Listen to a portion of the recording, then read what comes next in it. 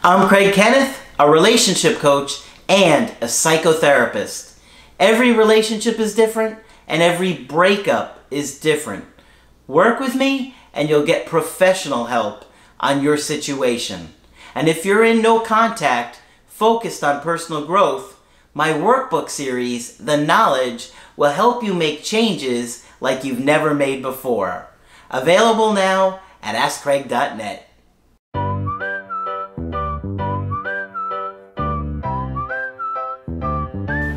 Hi there, I'm Coach Craig Kenneth. I'm Coach Margaret. And today we're going to be talking about dynamite techniques to blast obsessive thoughts. All right, I like it. Sounds like you had puns of fun when you came up with that title. And you put it very explosively.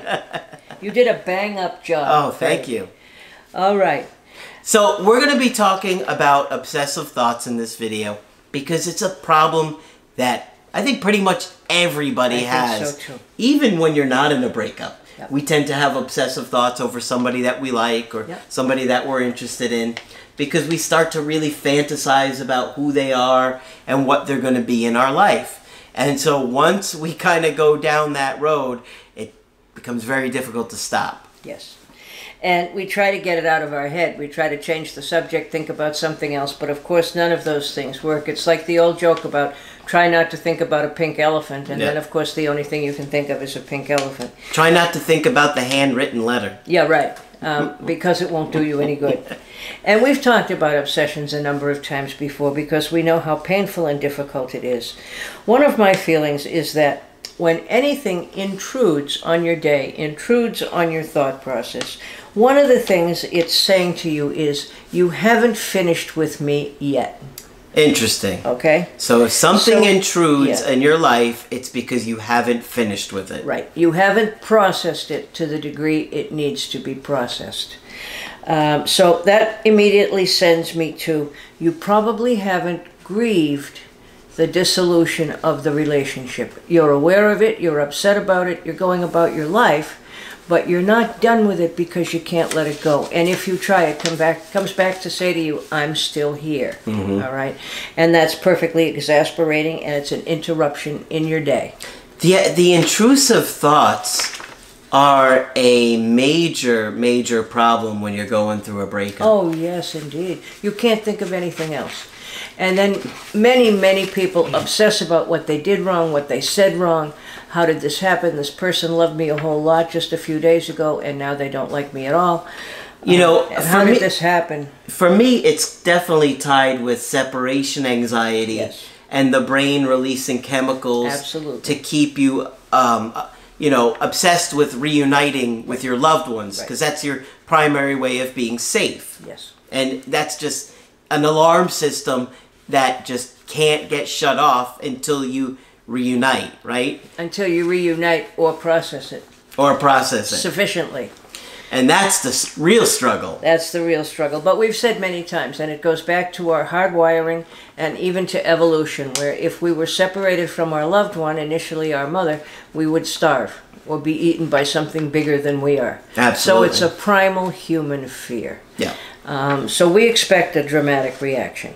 And when we start to let go of somebody that, you know, makes us really anxious and so forth, then sometimes the obsession lets us kind of see the picture of our loved one again. It's kind of like they show up in our head.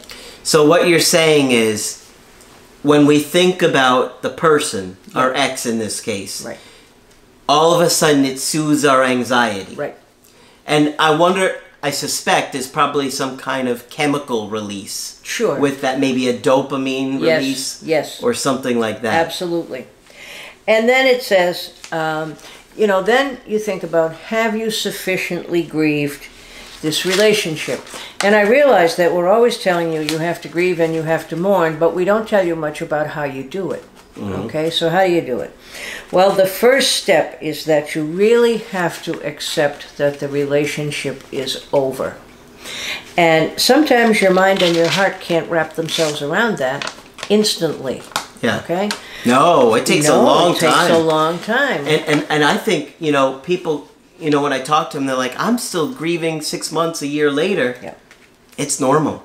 It is normal. It's normal It's because normal. it doesn't happen with every breakup. No. There's just something about certain people that those breakups are just incredibly painful and difficult to move on. Right. And we found out one of the more recent times we talked about it being harder if it's a surprise, if it's nothing you would have done, if you're not at all prepared for it. It's worse if you're very afraid of being alone. There are many things that can make it even worse. Yeah. So if people tell you to grieve, how do you go about it? Some people try to make a division between grief and mourning, but that's too complicated for me. I can only handle one term, so let's go with grief. And you realize if you watch people going through the death of a relative too, after about 3 months, everybody on earth thinks you should be over it. Okay? Mm-hmm. Well, you're not over it in 3 months. And most religions give you a year. There's an unveiling if you're Jewish. There's an anniversary if you're of other faiths. So most major religions give you a year.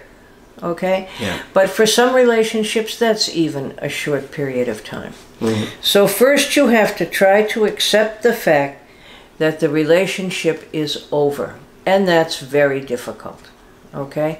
And you literally... Incredibly difficult. Yes, and you literally have to remind yourself over and over again, because we're always hopeful, that it really is over.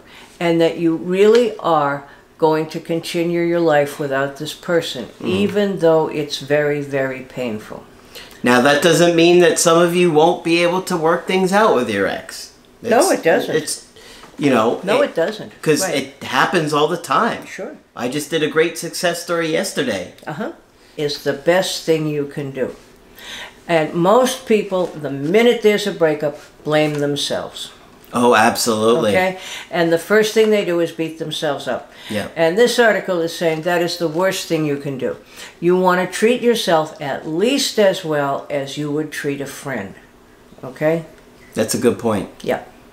And we don't do that. Most of us are not trained to do that. Yeah. Right? And most of us are trained that treating people well may not always work. All right? But it's important to treat you well. Absolutely. Yeah. And, you know, many people worry about what their ex is thinking, what their ex is feeling. All you can do is imagine. We have no way of knowing. Sure. Okay? Sometimes your ex Yeah. might give out clues or posts on social media or make comments to other mutual friends or family or whatever it is that you might know, and some information will get back to you. Yeah. But you got to remember that whatever that information is, it's how they were feeling at that moment in time. Right. And here's the other thing. Losses are like paper clips. You know how when you try to pick up a paper clip, sometimes you get a whole line of them all clung to each other? Losses are like paper clips. Any other major losses that you've had in your life will come up around this current loss. If you've lost a parent, if you've lost friends, whoever you may have lost in the past will come up around this loss. Now there's good news and bad news about that. The bad news is right now you don't need another loss. The good news is every time we look again at a loss, we work it through a little further. Okay? So you may have managed to go on if you lost a parent, for example, but there's probably still some grief around that. So this time you're going to re-examine that and you'll work it through a little further. Yeah. Okay? So again, if it keeps popping up into your head, it will not go away until you try to process it, which in this case means to grieve it. Yeah. Okay? Does that make sense? Absolutely. All right. And you should definitely consider a local therapist Sure. to grieve it, to talk about it. You'll feel so much better when you talk about it. Yeah. Margaret has incredible experience with these kind of issues as well. And actually, undone grief issues, I've come across a couple of people in the course of doing this who have terrible undone grief issues, who I think are now going to be able to move on because they're willing to do the work. But don't let grief sit undone inside your soul. It will make you depressed and it will give you heartburn and Lord knows what else. All right? I think you're pretty safe in saying almost all therapists are well trained to help with grief. So reach out. Don't suffer alone. Don't suffer in silence. I know we're told that those are the tough grown-up things to do, but it's a fib. They don't work. All right? Open your mouth and talk. All right? That's what we need to do. Yeah, it helps to talk about it. Yes.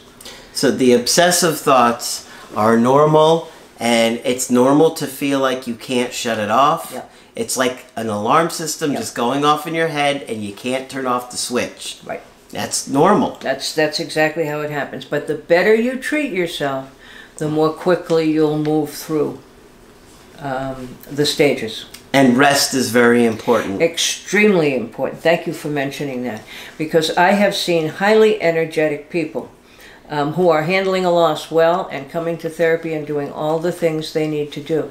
And I have to remind them over and over again, you're exhausted. Grief is exhausting. And so is anxiety. And so is anxiety. And if you're beating yourself up in addition, this comes back to the self-compassion. That certainly doesn't help. It takes a lot of energy for our body to yes. manage anxiety. Absolutely. And there are all kind of crazy chemicals connected with both anxiety and depression. So be nice to yourselves. That's the biggest issue here. Okay. All right? Is that dynamite enough? It's dynamite. Okay. Do you have anything else? I don't have anything else except take care of yourself, take care of yourself, take care of yourself. Great. Hopefully this will help you understand why you're having the obsessive thoughts and what you can do to help make them go away. Right. And you can. And this is a survivable process, even though it does not feel like it at the beginning. And even though it feels like it's never going to end or get better, it will. does. It Yeah. just takes time. Right? Sure. Okay. So, of course, when you want to get our help personally, just go to my website, askcraig.net. Sign up for the coaching option that works best for you. I do email and I do Skype. Margaret is also available for Skype coaching. Certainly, feel free to sign up with me. I have been able to get people in more quickly recently. Just click on Margaret on the top of the website to do that. But that's it for this video. I'm Coach Craig Kenneth. I'm Coach Margaret. And we will talk with you soon.